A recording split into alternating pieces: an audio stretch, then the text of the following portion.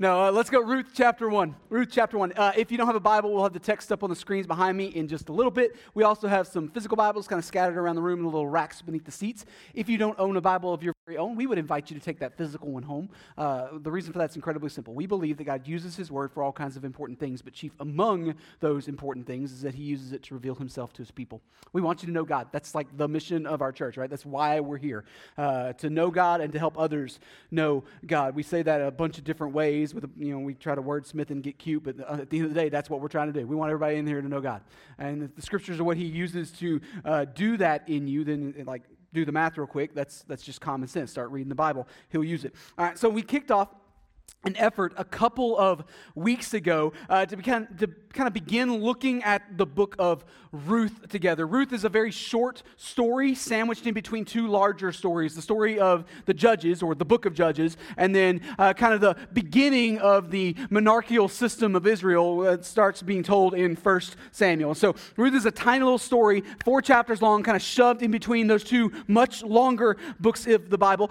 In a literary vocabulary, Ruth is what we would describe as a pastoral vignette. All right, that makes me sound smart, right? I get to be the really smart guy in the room whenever I throw around words like pastoral vignette. But what is a pastoral vignette? It just means that it's a smaller story carved out of a larger one.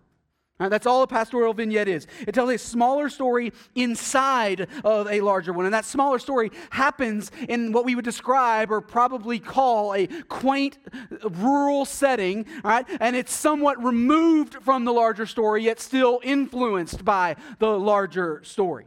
All right? And so in the context of Ruth, in our case, that story is taking place inside the story of the Judges. Now, Ruth comes after the book of Judges in the Bible, but it's happening at the same time as the book of Judges. And we're not exactly sure when in that time period. We think it's happening towards the end, but Judges covers the span of about 200 to 300 years. And so there's a big window in there, but based on the personalities involved, and we learn about their kids and grandkids and kind of where they fit in the timeline, we can assume that Ruth is happening towards the end of the story, right? It's just safe to assume that. But if you're not familiar with the Bible, or at least specifically not with this story, the book of Judges is not. It's not a pleasant time period in Israel's history. In fact, it's an incredibly dark period of time. We're told that in those days there was no king in the land of Israel, and everyone did, quote, what was right in his own eyes. And in some places in our culture, some people might look at that and go, "Oh, that sounds like a great plan. That sounds like a good idea." Winning formula to some people. We happen to live in a culture right now where we're kind of obsessed with the idea of personal autonomy in every arena of our life, right? It's the thing we chase after. It's the thing that we put on our highest pedestal. As if that idea was somehow never tried before. It didn't go very well for Israel. In fact, it was incredibly dark days for Israel. Israel ignored God's command as they entered into the Promised Land. They ignored His command to drive out all the pagan, false God-worshiping peoples in the land, and they only kind of halfway do that. They stopped before they were finished, and so they lived in a place where they were surrounded by pagan peoples who worshipped false gods, and it was never long until things became a problem. The story of the Judges tells us about the cycle of, kind of repeating cycle of sin and slavery and rescue over and over and over again for 200 to 300 years. Generation after generation goes by, and God's people just can't get out of their own way. That's the story of the Judges. They keep creating messes for themselves, and they cry out to God for salvation, and God finally listens to them, and He raises up a figure to lead them out of sin and slavery, and that figure we call a judge. That's how we get the name, the Judges. All right? And so they get them out of their mess, and everything is great, and everybody's celebrating how great is our God that He saved us. Yay, God! And then a few years later, they're right back into the mess again. For 200 to 300 years. The book of Ruth zooms in to that to tell a quaint little story, a pastoral vignette. It zooms in to tell that quaint little story in the middle of generation after generation after generation of national calamity, national level chaos. There's a famine in the land that we're told at the opening of Ruth, and that famine has an obviously spiritual origin. The people of God are being called to repentance. They're being called to turn to the Lord and trust in the Lord alone. And in Ruth chapter 1, we're told the story that instead of repenting, a man named Elimelech kind of packs up his family and he moves to the neighboring land of Moab to try to make a new life for himself, try to provide for himself in a different way. Now, and on the surface, that kind of sounds like a noble thing, right? Like who gets mad at the guy who just wants to provide for his family? If it's not going well over here, so let's try strike out in the new place, right? Like kind of our country's founded on that very idea, right? But Moab ain't it. When the story is playing out, Moab is an even more sinful place than Israel is. Elimelech is ignoring God's call, and we find out in the story that God's not interested in giving him the fruitfulness that Elimelech so desperately wants outside of God. God just will not let him find that fruitfulness in a foreign land, not outside of God's way. And so over the course of several years, we learn that tragedy begins to fall on this family. Fast forward through the story, Elimelech dies, and then their two sons die, Mahlon and Chilion, and Elimelech's wife, Naomi, is now left destitute in a foreign land with two daughters-in-law, no plan, and no hope of future provision. What a wonderful love story. Can't you just see that one on Lifetime later? So last week we saw that Naomi hears that the famine has ended in Judah. There's land, there's food again, plenty of food again. So she decides that it's time to go home. She like, okay, let's pack it up, let's go. And we're also told that she starts out with her daughters-in-law. It seems like they're going to be moving back with her, but shortly into the journey, Naomi swings around and tries to send these girls back to their parents' house. And the reasoning for that is incredibly clear. Both of these young widows, these Moabite widows, would have a much larger chance of success in life, whatever you want to call that. They would have a much larger chance of finding fruitfulness, of finding success in life, of finding a husband and all those kinds of things if they went back and find some nice Moabite guy to marry them, right? If they went back to their mom's house, if they went back to their parents' house and just kind of started over instead of traveling to a foreign land themselves. That's the logic behind it. And Naomi can't provide any of those good things for them. And so there's not even a reasonable hope of a future with Naomi if they stick with her. And we're told that after a little bit of a back and forth, one daughter, Orpah, she kisses Naomi goodbye, and she turns around, right? She loves Naomi. She seems like she was willing to go back to Bethlehem with her.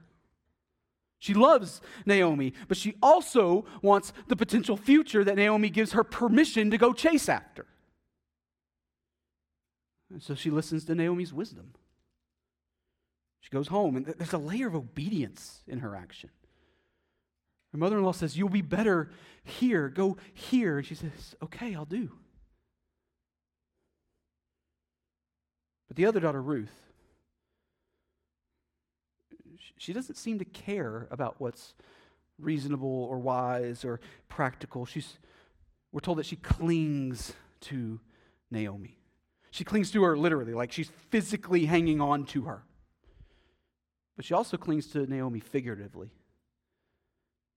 Ruth rejects her culture. She rejects her family. She rejects looking for a husband in the best, highest likelihood pathway available to her. She rejects any connection that she may still have had to her former gods of Moab. Ruth clings to Naomi and gives an oath by declaring an oath to the God of Israel, to Yahweh. She declares that she will stay by Naomi's side, not just until Naomi dies, but until Ruth dies. In fact, she says, they're going to have to bury me where they buried you. Get ready. Ruth responds to the pain and the brokenness around her by pressing in to a deeper commitment to Naomi and to Naomi's God. And an act of incredible love towards Naomi. Someone else is going to look back on this moment and describe it as a hesed love, an unfailing, loving kindness.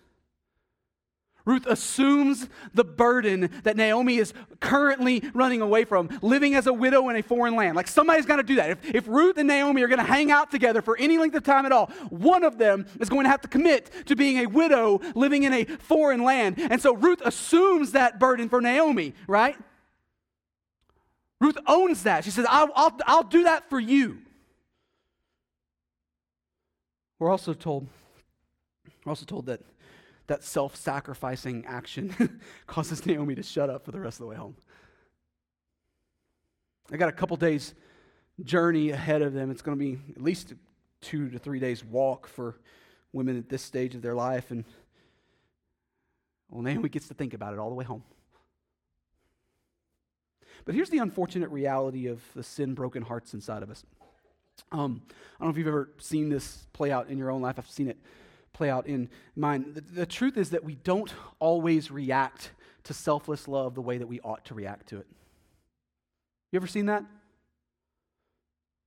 Selfless love always produces a reaction. That's a non-negotiable. It always produces a reaction. It's just not always the one that's supposed to produce. Not always the right one. We said last week that we're not quite done looking at Naomi's response to the pain and brokenness around her. That brings us to verse 19. All right. Naomi's bitterness is dealt a blow, but Naomi's bitterness wants to deal a blow of its own. All right. So look at 19 with me. So the two of them went on until they came to Bethlehem. And when they came to Bethlehem, the whole town was stirred because of them. And the women said, "Is this Naomi?" All right, so what do we see? Well, we see that Naomi and Ruth finally make it back to Bethlehem, the place where Naomi comes from, right? And when they get there, what do they see? We see that the whole town is stirred up by their arrival. Isn't that fun? Naomi's been gone for at least 10 years by this point. It's likely to be a good bit more of that than that. We know that Mahlon and Chilion were married for 10 years, all right? And so however long it took for them to get to that point, and then however long it took for them to finally go, back, we don't know. But it's at least 10 years by this point that Naomi's been gone. But people still know who Naomi is. I don't know if you know this, but small towns talk. Those of you who are from a small town, you know. If you're not from a small town, you have no idea. Small towns talk, man. They need something to do. There's not a lot to do in a small town, and so like the local industry is gossip.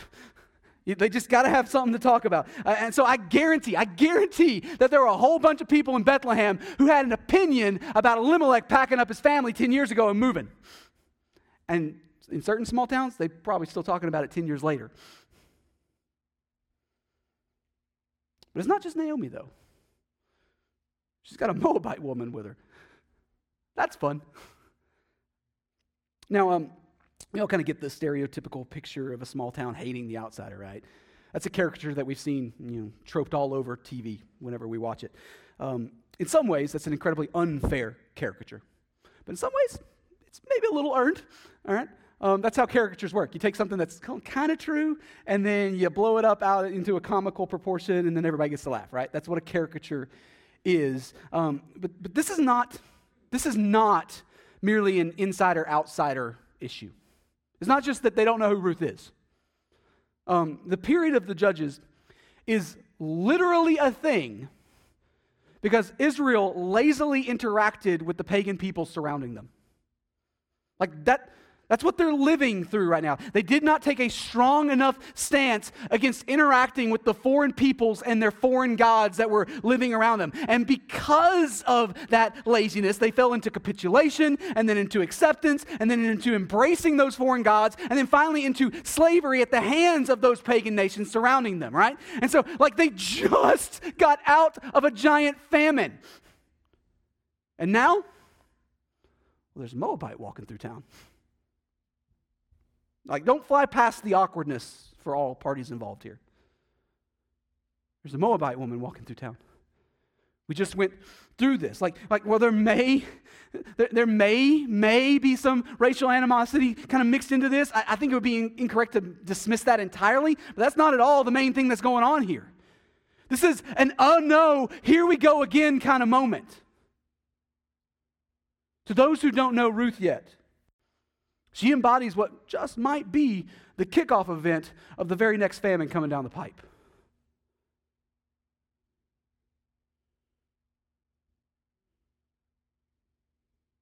They don't know Ruth yet. They don't know her character. They don't know her story. They don't know the promises that she's made to Naomi and to their God yet. But they will soon. Naomi and Ruth, they arrive into town, and the whole town is talking. All the old-timers, they know who Naomi is. They know exactly who Naomi is. She's missing Elimelech and her sons. That obviously would have added fuel to the gossip fire. She's got some unknown Moabite girl with her. All right, but local folk, they know their own. They know who Naomi is. A 10-year absence definitely changes people. There's no doubt about it. To lose all that Naomi has lost definitely changes people. There's no doubt about it. But small town folk, they know exactly who Naomi is. And so while some have argued that the phrase, "Is this Naomi?" Some have argued that it's kind of a shocked whisper from the sidelines, people talking about Naomi and kind of under their breath. I'm more inclined to think that the end of verse 19 here is actually attached to what we see play out in verse 20. And look at that. This is Naomi talking, she said to them, "Do not call me Naomi. Call me Mara or Mara. For the Almighty has dealt very bitterly with me. I went away full, and the Lord has brought me back empty. Why call me Naomi when the Lord has testified against me and the Almighty has brought calamity upon me?" Now, what we see here is the very first instance of the story. We're almost a full chapter in now, but it's the very first instance of the story where we see an interaction between the family and someone from outside the family. All right? It's all been internal dialogue up until this point. All right? And so the narrator seems to have fast-forwarded in the story to a point where Naomi is now having a face-to-face conversation with someone else, or at least or a group of people. Right? Like maybe it's just the first one or two ladies that they meet upon entering into Bethlehem, first couple of people that they run into when they cross into town, or maybe Naomi and Ruth have settled in a little bit, and the next day they're running around in the marketplace and they run into an old friend. We don't know. All right? We don't know. But whatever the case, Naomi seems to have been greeted by name here. Instead of whispers from the sideline, I think this is someone talking to Naomi. But upon hearing her name on the lips of someone else, Naomi retorts back, "Don't call me that. Don't call me that. Don't call me Naomi. Instead, call me Mara." Talking about what Naomi's name means probably is an important thing to do right about now. We saw a couple of weeks ago that Elimelech's name was ironic. Right?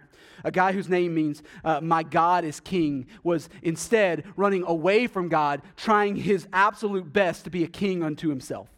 Right? It was an incredibly ironic name. So does that mean that Naomi's name is ironic too? Well, Naomi seems to think so. Naomi, at least, seems to think so. There's some debate surrounding exactly what Naomi's name means. The root word is obvious. We know what the root word means. It means pleasant or sweet. Right? But it's not just the root word that we're dealing with. There's some stuff around the root word in Naomi's name. And so there's a lot going on there, and that's where the debate lies. Her name either means the pleasant one, or some translators go with a slightly more problematic, the one whom Yahweh has been pleasant towards. And whichever one that is, Naomi ain't feeling either one of them. Right? She didn't want to be called either of those things. And so she says, no. Naomi doesn't fit for me anymore. Call me Mara. Mara means the bitter one. The bitter one. Naomi hears her name called out loud, and she wants absolutely nothing to do with that identity anymore. Not who she wants to be. No, pleasant doesn't describe who I am. Call me bitter, because I'm bitter. I went away full, but the Lord has brought me back empty, she says. Naomi lashes out in her anger. She wants everyone else to know just how upset she is. It's a childish moment of tantrum that I'm sure no one else in this room has ever been guilty of, right? Me neither. Here's the question, though. How do you think Ruth felt about what Naomi just said? She's standing there. I was full, but I went away empty. Or I came back empty. I mean, Naomi has certainly lost a lot, right? But Ruth, what about Ruth? It seems, at least in this moment, Naomi doesn't seem to think that Ruth counts for much. Here's another question. How do you think the woman or women talking to Naomi right now, the ones on the receiving end of this little exchange, how do you think they felt about Naomi's response? Like, this is someone or some people who apparently know who Naomi is 10 plus years later. Can we call them a friend? I think we can maybe call them a friend. And by calling out to Naomi, greeting her by name, Naomi just kind of blows up all over them. Welcome home. Don't call me by my real name. That's not who I want to be. Call me the bitter one. Bitterness is a weird thing. Have you ever looked at it very carefully? Bitterness is an incredibly weird thing. We tend to only ever think of bitterness as an internal emotion, but the reality is bitterness always, and I mean always, finds a way to the surface. Always finds a way to the surface. It's impossible to hide for very long. Sometimes bitterness just kind of stays at a rolling boil right at the surface, just kind of coloring or giving a tinge of skepticism and vindictiveness to kind of everything it touches, right? Like bitterness just kind of has that way of eating away at every single thing in your life. But then sometimes bitterness just kind of just goes and blows up all over everybody else, creating usually a giant mess that you have to clean up later, making the problem way, way worse. Naomi, she chooses to go the explosion route. Good for her. Don't call me pleasant, call me bitter. In a rush of emotion, Naomi, she hangs the entire cause of her broken circumstances on the Lord. She hangs every bit of it on him. I don't know if you've seen this in your own life, but it's definitely I've definitely seen it play out in mine. Bitterness not only needs someone else to blame for our problems, but it also usually turns the story upside down. I'm guilty of this. Bitterness needs to make ourselves look like the innocent victim suffering at the hands of some other malicious or negligent actor. Naomi makes it sound here as if God has somehow lured Elimelech and his family into Moab to sojourn in a foreign land under some kind of deceitful promise of finding fruitfulness somewhere else. But is that what happened? As if fleeing a town during a spiritually induced famine could be accurately described as leaving with fullness. Yes, Naomi has lost so much. So much. Her grief is not only real, it's both natural and expected, maybe even outright excused in a lot of ways. The fact that we don't see Ruth and whoever these unnamed friends are, the fact that we don't see them react to Naomi, the fact that we don't see them serve with an equal level of bitterness, that's probably a testimony of their gracious posture towards Naomi in her pain. All right? Naomi has significantly better friends than she understands. But in a desperate attempt to assign blame somewhere outside of herself, Naomi is still, just like she was last week, she's still accusing God of treating her with enmity. This is his fault. She still does not see him correctly. And so in a moment of unrestraint, where her internal bitterness comes exploding out of her to the surface, Naomi accuses God of treating her unfairly. Have you ever done such an outlandish thing like that? Or are Naomi and I the only ones dumb enough to do that? Say and think such things. I mean, if God only saw the situation the way I see the situation, right? If he only knew how important this thing obviously was, he would value it as much as I do. If he only knew how much fill in the blank meant to me, he would never take fill in the blank away. I'm guilty. But saying it out loud like that, right? Like we all kind of feel the awkwardness and unacceptable reality of questions like that. Bitterness doesn't merely rise to the surface, and it doesn't just go looking for someone else to blame. Bitterness also apparently makes us pretty dumb.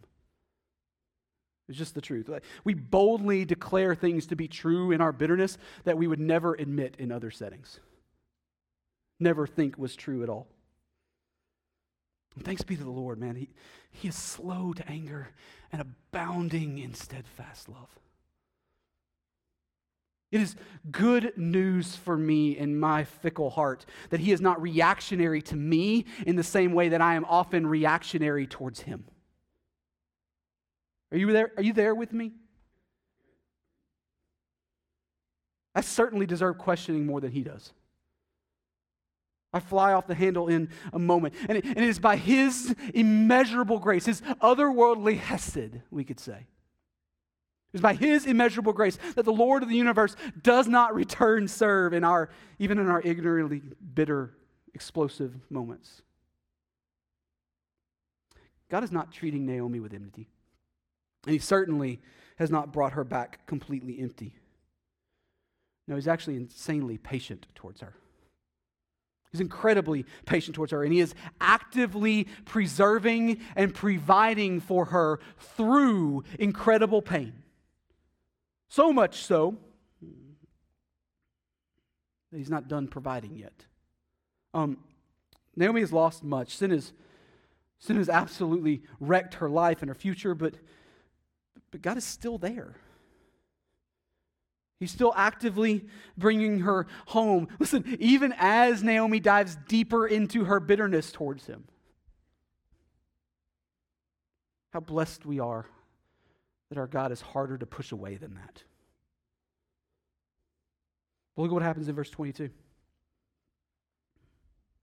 So Naomi returned, and Ruth, the Moabite, her daughter-in-law, with her, who returned from the country of Moab, and they came to Bethlehem at the beginning of the barley harvest. So not only has the Lord carried Naomi along in the middle of her pain and her bitterness, not only has God provided Ruth in her life as an incredible friend who, by the way, seems to fight for Naomi even as Naomi publicly dismisses her value. That's a great place to be in a relationship. Just another one of the, wow, look at how much Ruth looks a lot like Jesus moments in this story. Like, you may think you're a good friend, but Ruth outpaces every one of us. She definitely outpaces me. Not only has the Lord carried Naomi along, not only has he placed Ruth in Naomi's life, but we're also told upon their arrival that it just happens to be the beginning of the barley harvest.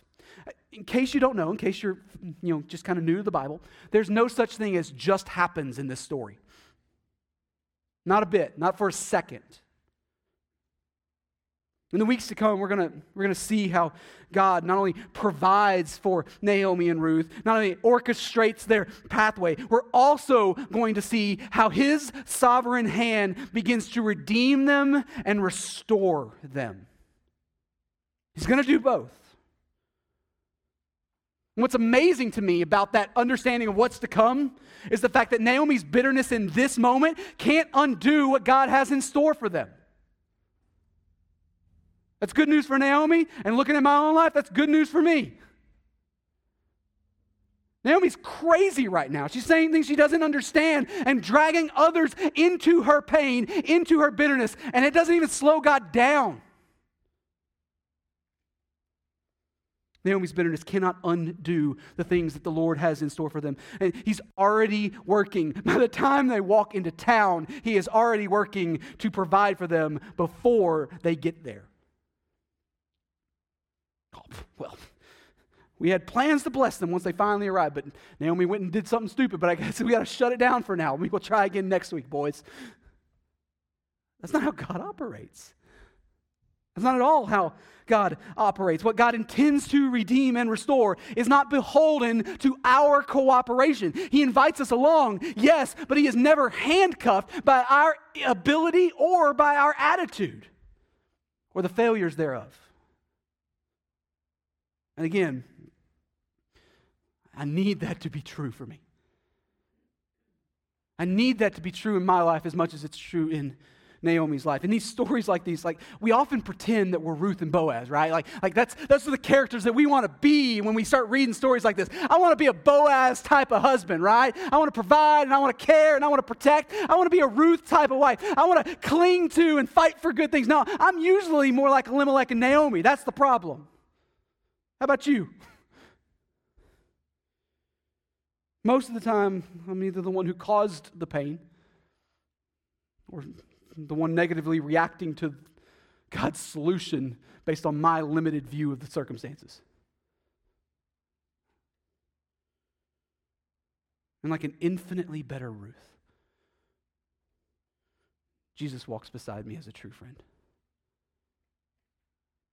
Sadly, sometimes, even as I overlook how extremely valuable he is to me, and maybe even sometimes decide to complain about how empty I am even with him. Listen, maybe you've lost a lot in life. Who knows? Maybe even as much as Naomi has. Maybe that's you. But if the story of Ruth is true, if it teaches us anything this morning, it also teaches us that if you know Jesus, God has not left you empty either. Ever. But what if you're here this morning and you don't know Jesus yet? I mean, we talked about him as if he's always near, but what if he's not near to you? Well, we'd love to introduce you to him this morning. The Bible teaches that we are separated from God relationally because of our sin, that we are owed the just and right punishment for our sin. The Bible calls it death. We're owed that punishment. Like Elimelech, we have rejected God as king, and in our sin, we have gone our own way, chased after our own twisted versions of fruitfulness on our own terms. Like Naomi, we have clung to our bitterness towards him, and we have spoken wrongly of him, and often tried to drag others into our bitterness as we have walked along.